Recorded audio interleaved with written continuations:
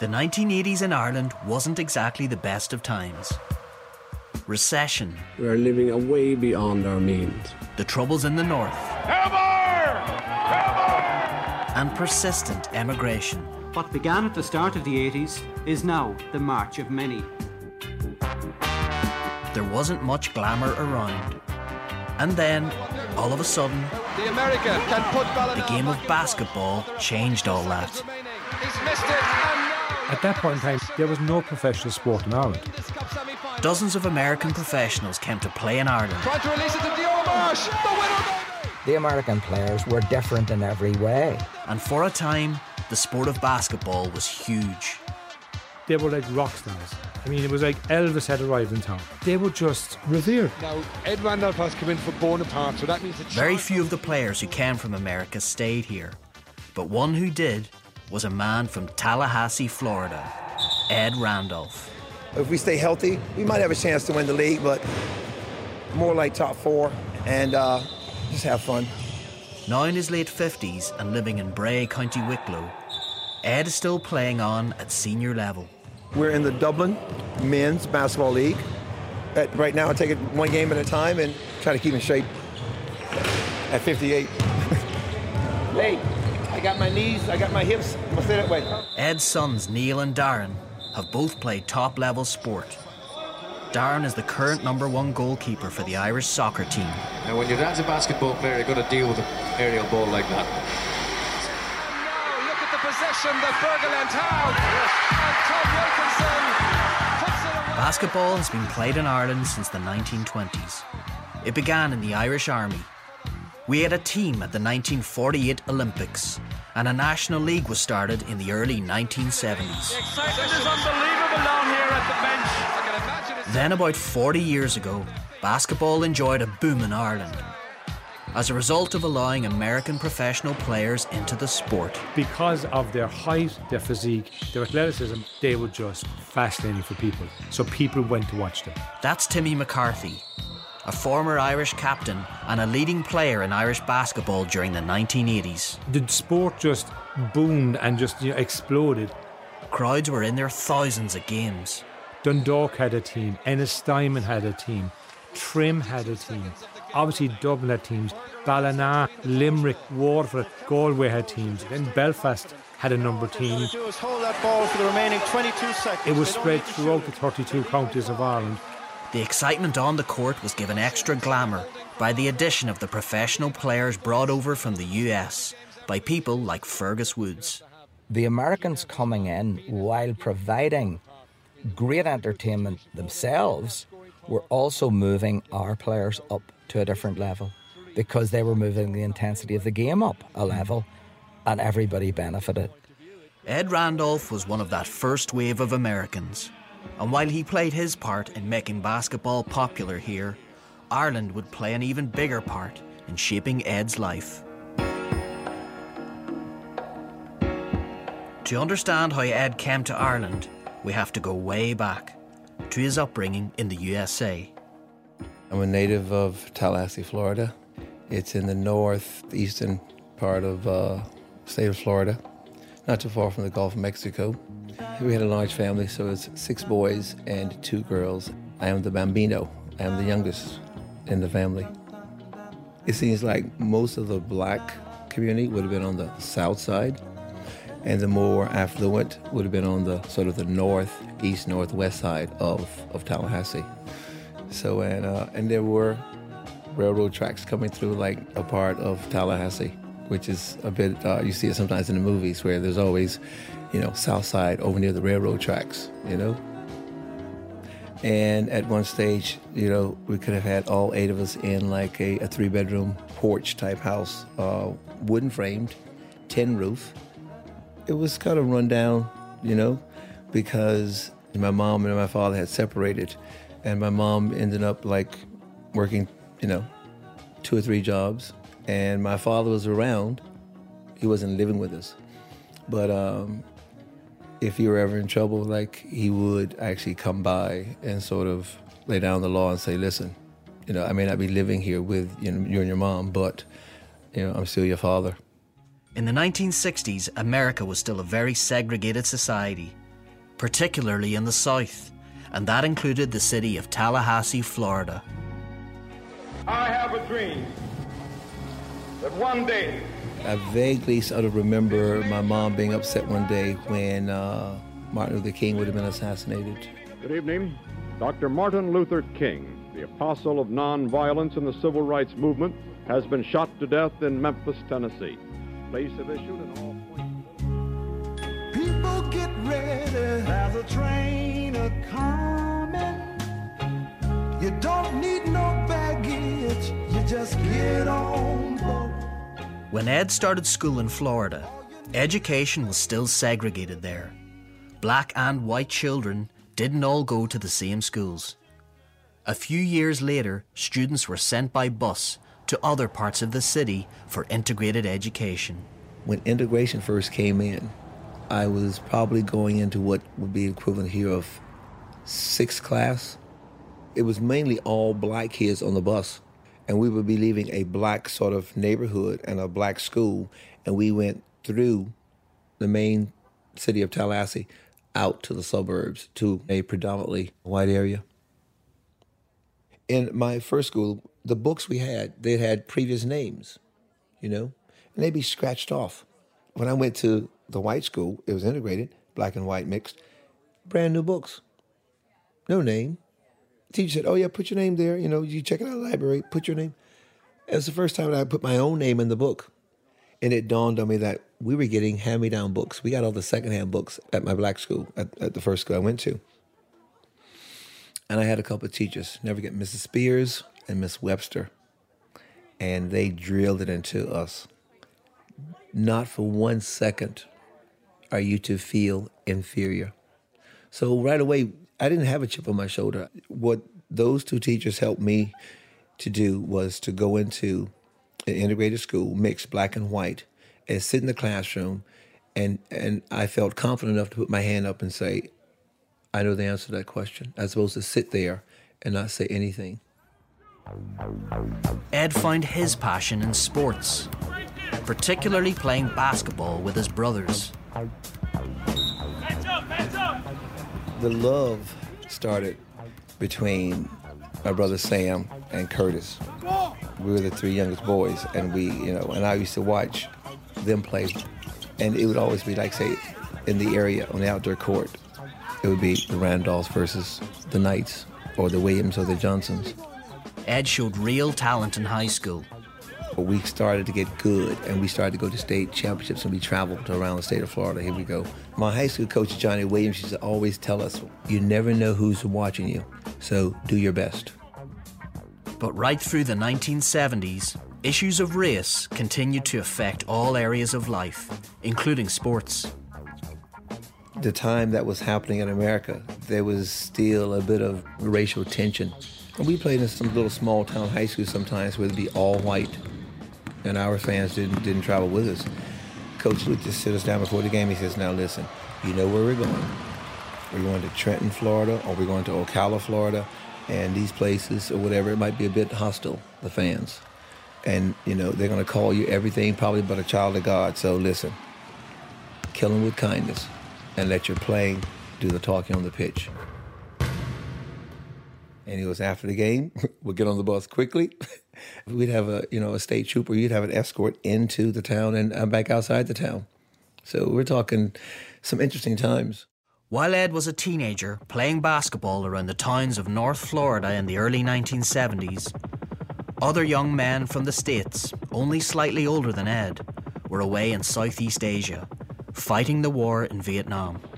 In the war today, American B-52 bombers dropped tons of explosives on dense jungles near Cambodia. One of those was from Ed's own family. My brother, Greg, he did 2 tours in Vietnam, and the famous newscaster, Walter Cronkite, every night my mom would be sitting there, and she'd be praying. Seems the only realistic, if unsatisfactory, conclusion. This is Walter Cronkite. She'd be praying that, nothing would happen to my brother when he was over there. Second tour, got shot just above the knee. He chose the wrong sort of log or tree to get down behind because it was almost rotten, and I think a bullet came through part of the tree of the bark. Thank God, went straight through the knee, didn't hit the bone, and came out the other side. There were a couple of difficult months when he came back because the cold sweats, and my mom would be just holding him, talking to him when he'd wake up in the middle of the night screaming. You know, she worried a lot, and she prayed a lot. But through time, eventually he got better. The sort of the nightmares and the cold sweats, waking up in the middle of the night screaming and shouting, went away. One way out of poverty and the effects of segregation for young men like Ed was a college sports scholarship. An opportunity to play basketball and get a good third-level education. In 1979, Ed left the Florida sun behind and headed to Rhode Island, a couple of 100 miles northeast of New York City, where he played college basketball for Roger Williams University. 25 points. We'll be seeing an awful lot of him in the future, guaranteed. Ed showed real promise during his college career. I scored over 450 points or 5-year points in one season, set a school record. Not too many guys play college basketball at any level and score 2,000 points. I think I was 27 points short of it. I think I scored 1,920-something points, you know. So it was a great 4 years of college for me. That college scoring record stood for over 35 years. Timmy McCarthy says scoring ability makes you a valuable asset in basketball. Ed was a phenomenal scorer, and that was one of Ed's real talents. And the scoring prowess, particularly in America, was phenomenal. In the US, competition is fierce to make it into the big league, the NBA. Each year, the best college players are picked out by NBA teams after attending a series of trials. The Chicago Bulls pick Michael Jordan of the University of North Carolina. And like all professional sports, very few make it into the very top level. I got a trial. It was in Atlanta Hawks. It was in Atlanta. There's a recruitment protocol that you go through to make it, to get there. And there are literally thousands of guys that are just as talented as you. The talent was just off the charts. I would like to think that I could have played in the NBA. For American basketball players just short of the top NBA standard, joining a European team was a viable way to have a professional career. European teams would pay for US talent, and for young men like Ed, it was a chance for adventure. There's a big history of players leaving America, going to play in Spain and play in Italy way before any Americans came to Ireland. In the late 70s, the Irish Men's Basketball Super League decided to allow 2 foreign players on each team. As Timmy McCarthy explains. In 78-79 season, Paudie O'Connell from Killarney brought 2 American professionals in to support the 10 Irish players in the team. Bringing these guys in changed the game forever. This move brought a real flair and excitement to the game in Ireland. You saw a sport going from being a minority of minority sports to being in the top 4 sports in the country for a period of time. It was just special. Kennedy's taken the responsibility, and he's got the 2 points, and he's put his side into a 6-point lead. Gerald Kennedy. The league exploded into 30 teams, 3 divisions. The top division, Division 1, had 2 Americans per team, and the second and third division had 1 American per team. So there was 40 American players spread throughout the country, bringing a new level of professionalism. Crowds started to get interested in it. Sponsors started to get involved. Basketball was the first sport in Ireland to have a sponsor's name on its jersey. It wasn't long before Ed Randolph caught the attention of Irish basketball coach and scout Fergus Woods in 1981. Well, I was very familiar with the Rhode Island area in the United States. And I would go over there, and I was friendly with a couple of influential guys in that area. The Irish Super League was an all-Ireland competition, and Fergus signed Ed up to play for Sporting Belfast. I saw Ed play and made some inquiries from people and that filled me in his background. I offered Ed a position for the following year. Ed didn't quite realise where he was headed. I had agreed to go play, done deal, and I was talking to my brother, Curtis. Did they say Northern Ireland or the Republic of Ireland? And I was like, why? He goes, well, big difference there. If it's Republic of Ireland, no problem. down South Dublin. But he goes, if they say Northern Ireland, bombings, Protestant, Catholic, IRA, bad news up there, buddy. I was never outside the United States. I mean, I had to go get an American passport. I didn't have a passport. In spite of the warnings from his brother, Ed Randolph made a life-changing decision to move to Ireland. Finally, we came through the clouds and we landed and we taxied in. And for some reason, the movie about Sherlock Holmes and, I was in Hounds of the Baskervilles, like that. I was like, cloudy or mist, fog, no glimpse of sun. I mean, a couple hours ago, coming across the Atlantic, I saw the sun. Arriving there in the airport and getting collected, I see sheep grazing outside on the old Swords Road. I'm like, Lord, what have I gotten myself into? Ed arrived into a troubled Belfast in 1982. He was just 22 years of age. Belfast hasn't seen violence like this for several weeks. Bombings and the troubles, none of our business. We want to play ball, get paid, win, and that's it. In recent years, 4 people from the area have been killed by loyalist gunmen. The latest attack... But as time went on, you couldn't just not say or speak about the trouble because it was right there with you. Twinbrook. And back over there, heading back down the Falls Road. Ed is making a return visit to meet Fergus Woods and to the streets he once walked to and from basketball games. On this road right here, specifically because it's Andersontown, there would have been, at different times, at different days, there would have been a patrol, Fergus feels the Americans made a great contribution to the sporting life of Belfast during a difficult time. They were a great attraction. They were bringing in the crowd. Like, I'm not going to fool myself in thinking we could have drawn the crowds that we did without the American players. And they had athleticism and moves that we hadn't seen. I mean, it was a big, big thing. They were taller. A lot of them, like Ed, were black players, which we didn't experience at that time.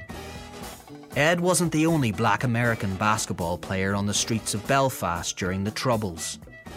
There were other big men, like Ed's friend, Bruce Soup Campbell. Soup would have been 6'9", Big Larry, call him, 6'10", 6'11". There would have been stares or comments and people coming over.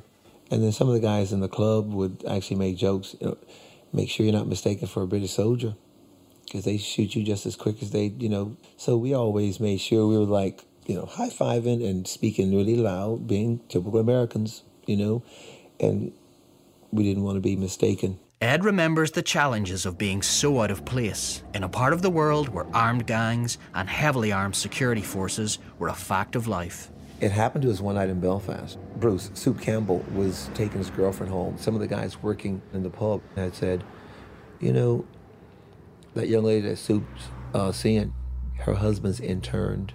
He knows guys on H Block. I'm like, Soup. And Soup's like, forget about that. He was like blowing it off. We left downtown Belfast and came up the Lisbon Road. A black Ford Cortina overtook us and sort of, indicated, run it down, rolled us, and cut across front of us like, pull over. Ed couldn't be quite sure who had stopped their car. These guys jumped out like with precision. The young lady at front actually blessed herself. And I was like, oh no, this is it. As I slowly started to get down low in the back seat, getting ready to try to dodge bullets because your man had what looked like a handgun. The other guys that jumped out of the car had the small, compact Uzi. He asked us a couple of questions. Where you coming from? Where have you been? And they quickly signaled the guys, get back in the car. The driver did a big quick U-turn, burning rubber, back up, heading towards the direction of the Lisbon Road, Malone Road. And I was like, oh man, Sue, get me home, please. It was time for Ed to get out of Belfast. He played his basketball in the UK for a while, before arriving back to Ireland in 1984, to the home of the Claremont Admirals, Ennistymon, County Clare. In Ennistimon, we could have had up to 1,500 people or 2,000 packed in there. Packed. This was the height of basketball's popularity in Ireland. You know, in places like Ennistimon, there was no real history of basketball. In the centres like Dublin and Cork and Belfast, there was. But it was just so different. It was up and down. It's score a minute, though you're defending, attacking, and that excited people. Even in the lower divisions in the west of Ireland, the razzmatazz of the American game was all the rage. We had cheerleaders, we had music, so when the game was stopped, there was entertainment to keep the fans engaged. Health and safety wasn't as big an issue back then, so people were crammed in. You know, we would play games where all you could see were the 4 lines of the basketball court, and everything else was completely full with people behind the bleachers, all around the upstairs and downstairs. There was no room, standing room or sitting room, in the arena because it was such a popular sport. After Mass, you see little farmers in their tractors driving just to see, where'd you see that tall black fella? What's he about? And, oh, Jesus, basketball. Oh, what kind of game is that? Ed's teammates in Ennistimon were all amateurs. I just had a good admiration for the guys because these guys did a day's work. And they would come in and train 3 nights a week. But come game day, they would have to bring the van down and bring out the seating, bleachers, put them up. The local community center was just being built. They had one of these big community draws that you see that everyone would put money into in the local town. And it was a real community atmosphere. It was in County Clare that Ed's life took a significant turn. You know, people went to the matches because that was, what else would you do on a Saturday night? If there was a match on, you'd go. It was where he met his future wife, who was then Anne Walsh from Kilchemack, County Mayo. I was working in Ennistimon in AIB. The day he came to Ennistimon, he was brought in. I actually opened his account. There was no other black person in Ennistimon, you can imagine. So, you know, he would have been known in the town, obviously. And he was the American. I was playing badminton one night and I twisted my ankle very badly. And it was so painful. Anyway, Ed came over. And I was there, you know, knight in shining armor, or knight there to assist and wrap it up in ice. It just happened by chance. That was our first meeting, so we went out after that. Mixed relationships were very much a rarity in 1980s Ireland. I mean, it was a very tricky time because, you know, again, there weren't that many black people in Ireland. It was tough on my parents because this was very unusual. But, you know, my mum, God rest her, I remember the first time that Ed came home. She wanted to, I suppose, you know, show him that she was, you know, welcoming. So she made a dish that was made in the west of Ireland a lot, a boxty. And it was her signature dish. She loved to make it, you know, and it was something quite special for her. So Ed arrived and she presented him with this wonderful dish she was after spending time making. And he put jam on it. Well, she thought, okay, how do I deal with this? I mean, he's a guest in my house, but he's after putting jam on the boxty. So anyway, she you know, bit her lip, and but she kind of always spoke about it after. How could he put sweet thing on that? But so that was it, you know. I mean, you know, they welcomed him, and you know, it's just of the time, really. In my life with Ed, I've had one comment ever where someone said, would you not find somebody, you know, of your own race or something similar to that? Whether people don't say it, but think it, I don't know. It's not been something that has come up. Ed was becoming fond of life in Ireland. I never forget this. The phrases in the West, how's she cutting? Or, you know, how's your hammer? You know, cocked and ready. It's like all these little sayings. And I'll be honest, some of the best pints of Guinness I've ever had would have been drank in the Hinch, in Ennistimon.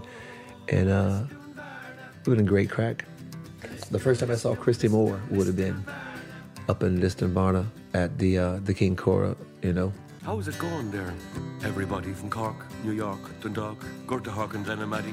Here we are in the County Clare. I really learned a lot about Irish culture and Irish life when I was in the West and my time spent in Ennistimon.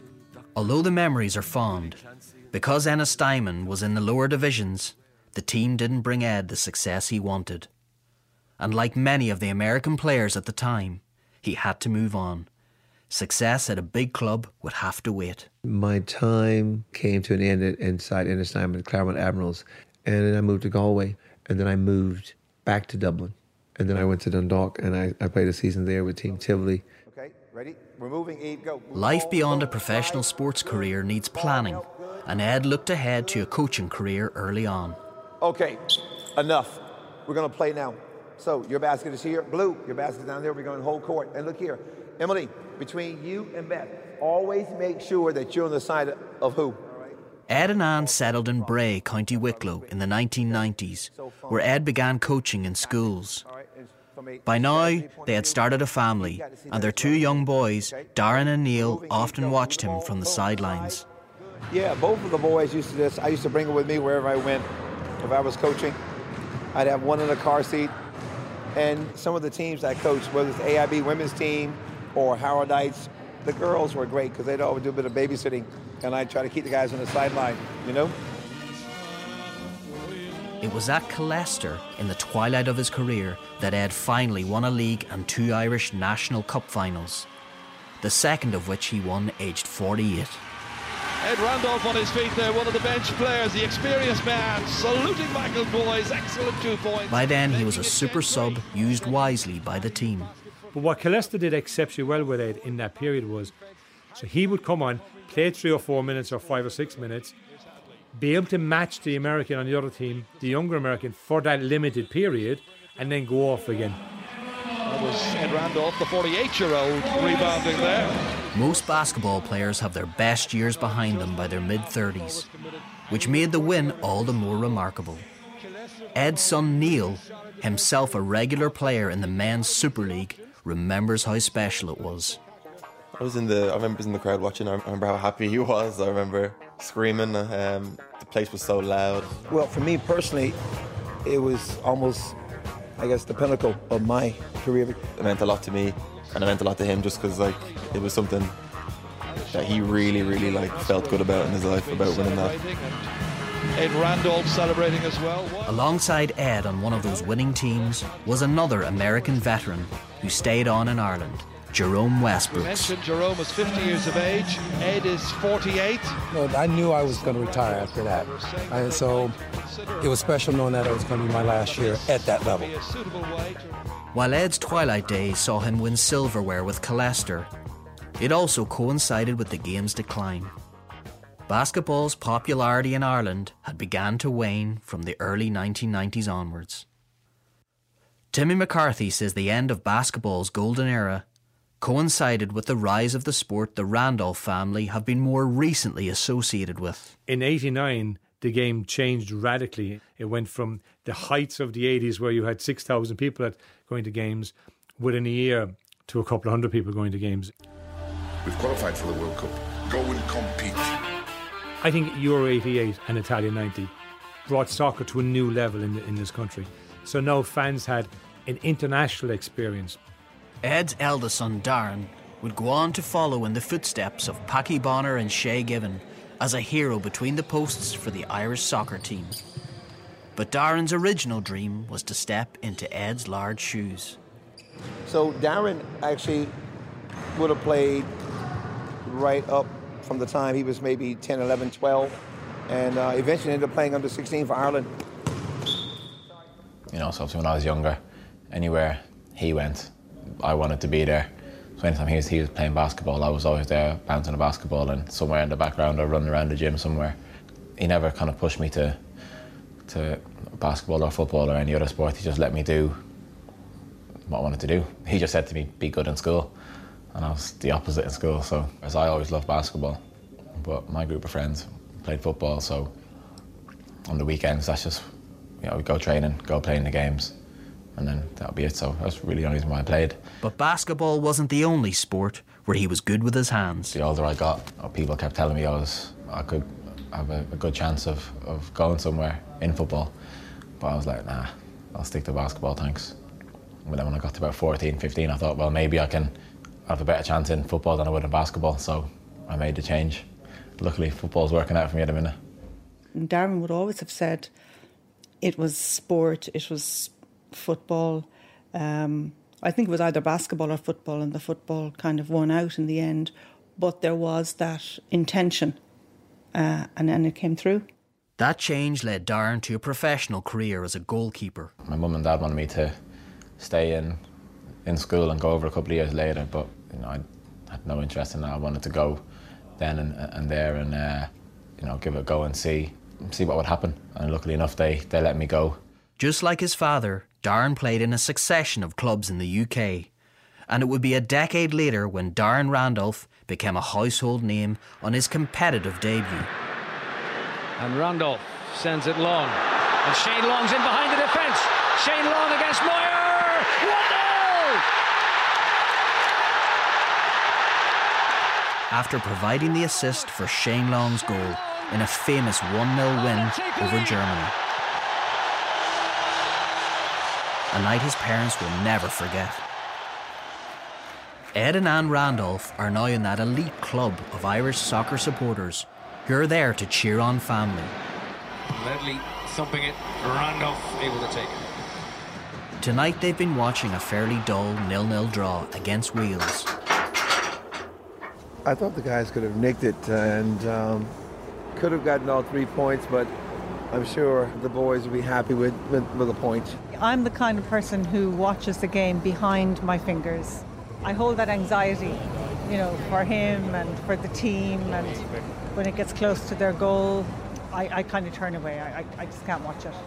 Yeah, I watch the replays. Fergus Woods, the basketball scout who brought Ed from America in 1982, now finds himself with a story to tell about the Irish soccer goalkeeper. Did I tell you the story, Ed? Yeah. I was coming down the road in a taxi Yep. a couple of years ago. Mm-hmm. And the taxi driver said to me, God, that was a great result. The Republic got against Germany.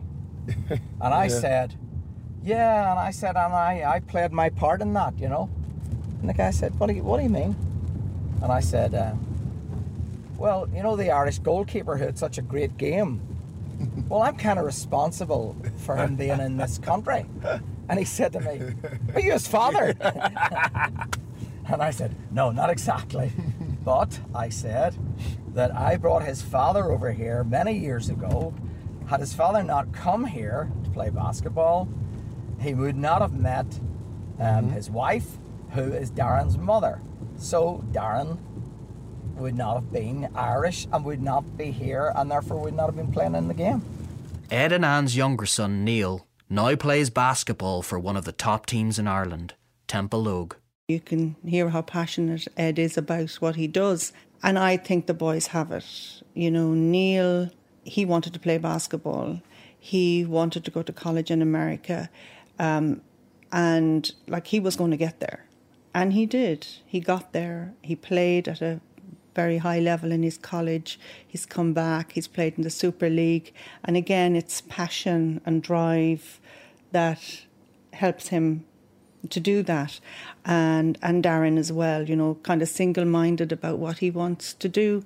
When Ed's not watching his sons on the sidelines, he's supporting his wife's singing career.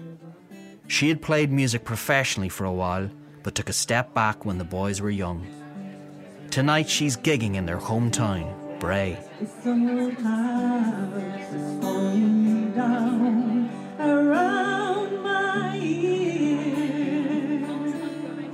No, I'm just a little bit nervous, but she's a real professional when it comes to singing, and she may not think so.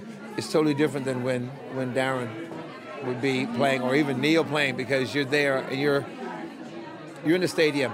And even though right now I'm less than 15, 20 feet from her, I think she had it in the bag. Like tonight, I don't know. I think she did well, especially when people start to talk and to keep it going and not to be distracted, So, did well. Want to just step there?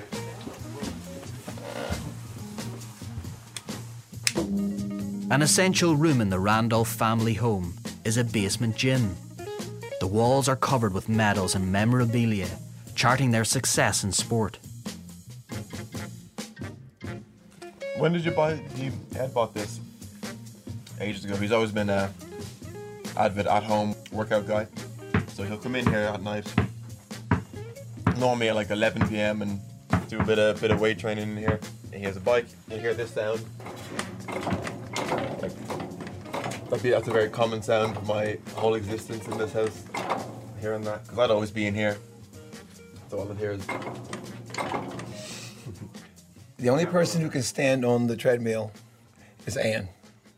So Mom can use the treadmill, but since Darren, me, Neil, our heads hit the ceiling. So, like, the treadmill doesn't get as much use as some of the other stuff. And, like, there's a power bag over there.